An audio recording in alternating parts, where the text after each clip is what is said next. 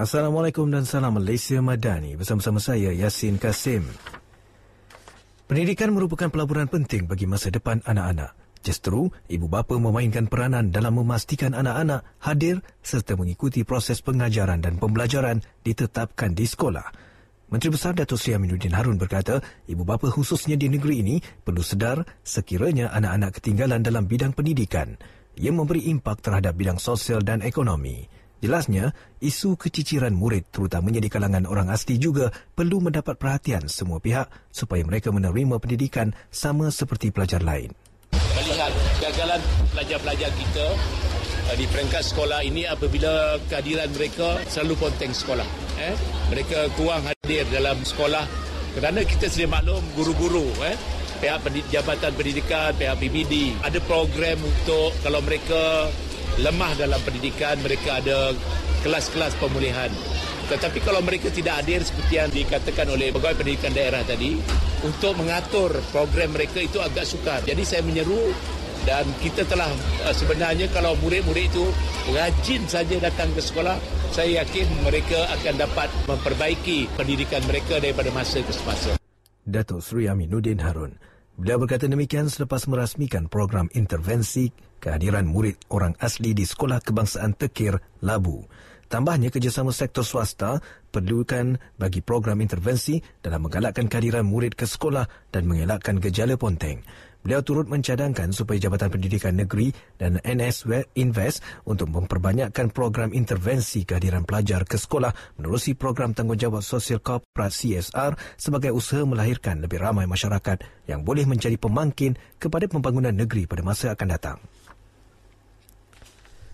Sebanyak 38,200 liter minyak diesel yang dianggarkan bernilai RM82,130 dirampas dalam serbuan Optiris pada Sabtu di sebuah jeti persendirian di Pasir Panjang, Port Dickson. Pengarah Kementerian Perdagangan Dalam Negeri KPDN Negeri, Muhammad Zahir Mazlan dalam kenyataan memaklumkan minyak diesel yang dipercayai bersubsidi itu dirampas Polis Diraja Malaysia PDRM yang kemudiannya diserahkan kepada pasukan penguatkuasa KPDN Port Dickson. Turut dirampas sebuah lori tangki berkapasiti 40,000 liter, 2 unit pump bermeter serta hos, 2 unit motor pump beserta hos dan sebuah kapal jenis tanker yang menjadi jumlah rampasan bernilai lebih RM700,000. 3 lelaki warga tempatan dan 5 lelaki warga asing ditahan untuk siasatan lanjut kerana disyaki telah melakukan kesalahan di bawah Seksyen 21 Akta Kawalan Bekalan 1961. Satu kertas siasatan telah dibuka di bawah akta yang sama bagi mengenal pasti individu atau syarikat yang terlibat serta rantaian pengedaran dan sumber minyak diesel tersebut diperoleh dan diedarkan. Wacana Nasional.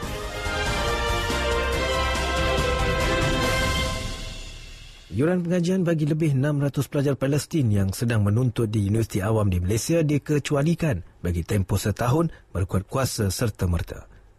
Kementerian Perdagangan Dalam Negeri dan Kos Sara Hidup KPDN ketika ini tidak mempunyai sebarang dasar berhubung tindakan memboikot sesuatu barangan oleh pengguna.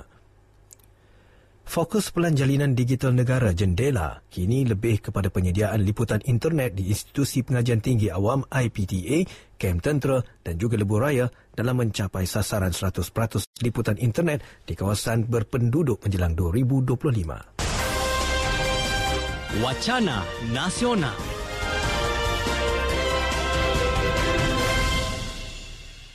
Seorang peniaga pakaian warga Bangladesh dikenakan hukuman penjara 22 tahun dan 15 sebatan oleh Mahkamah Session Seremban hari ini atas pertuduhan melakukan sumbang mahram terhadap anak tiri perempuannya.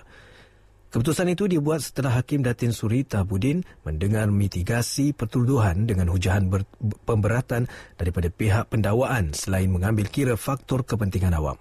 Mengikut pertuduhan, tertuduh telah melakukan sumbang mahram terhadap anak tiri perempuannya yang berusia 13 tahun ketika kejadian lebih kurang 10.30 malam di kampung orang asli Tekir, Mentera, Labu, Batu 10, Seremban pada 15 Februari 2020. Sehubungan itu, tertuduh didakwa di bawah Seksyen 376B Kanun Keseksaan. Pihak pendakwaan yang diwakili Timbalan Pendakwa Raya Goh Hiu Siau Tong memohon hukuman berat dikenakan ke atas tertuduh memandangkan mangsa mengalami trauma akibat dirogol atas penganiayaan bapa tiri sepanjang hidupnya. Siu Tong turut menegaskan bahawa ujian asid DNA yang dijalankan mendapati DNA tertuduh sama dengan DNA anak yang telah dilahirkan. Seorang pemandu jengkaut didenda RM8,000 di Mahkamah Majlis Seremban hari ini selepas mengaku bersalah atas pertuduhan bermain mercun hingga membahayakan nyawa dan merosakkan harta awam pada Jumaat lepas. Tertuduh P. Manimaran 23 tahun membuat pengakuan itu selepas pertuduhan dibacakan dalam bahasa Tamil di hadapan Magistrate Syed Farid Syed Ali. Sekiranya gagal membayar denda, tertuduh boleh dipenjara 10 bulan. Sehubungan itu, tertuduh telah melakukan kesalahan di bawah Seksyen 7(A) Akta Bahan Letupan 1957 dan boleh dihukum di bawah Seksyen dan Akta yang sama.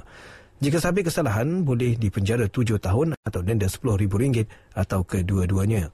Media pada 13 November lepas melaporkan pihak polis sedang mengesan individu di dalam rakaman video tular yang memaparkan beberapa individu memberhentikan kenderaan dan kemudiannya membakar mercun di tengah jalan raya di Kuala Sawah Rantau yang boleh menimbulkan bahaya kepada orang awam. Sekian berita yang disunting oleh Nur Rashikin Harun. Dari sungai ke segara, Palestin pasti merdeka. Berita Negeri FM, peneraju berita berwibawa. Saya Yasin Kasim. Assalamualaikum dan salam Malaysia Madani.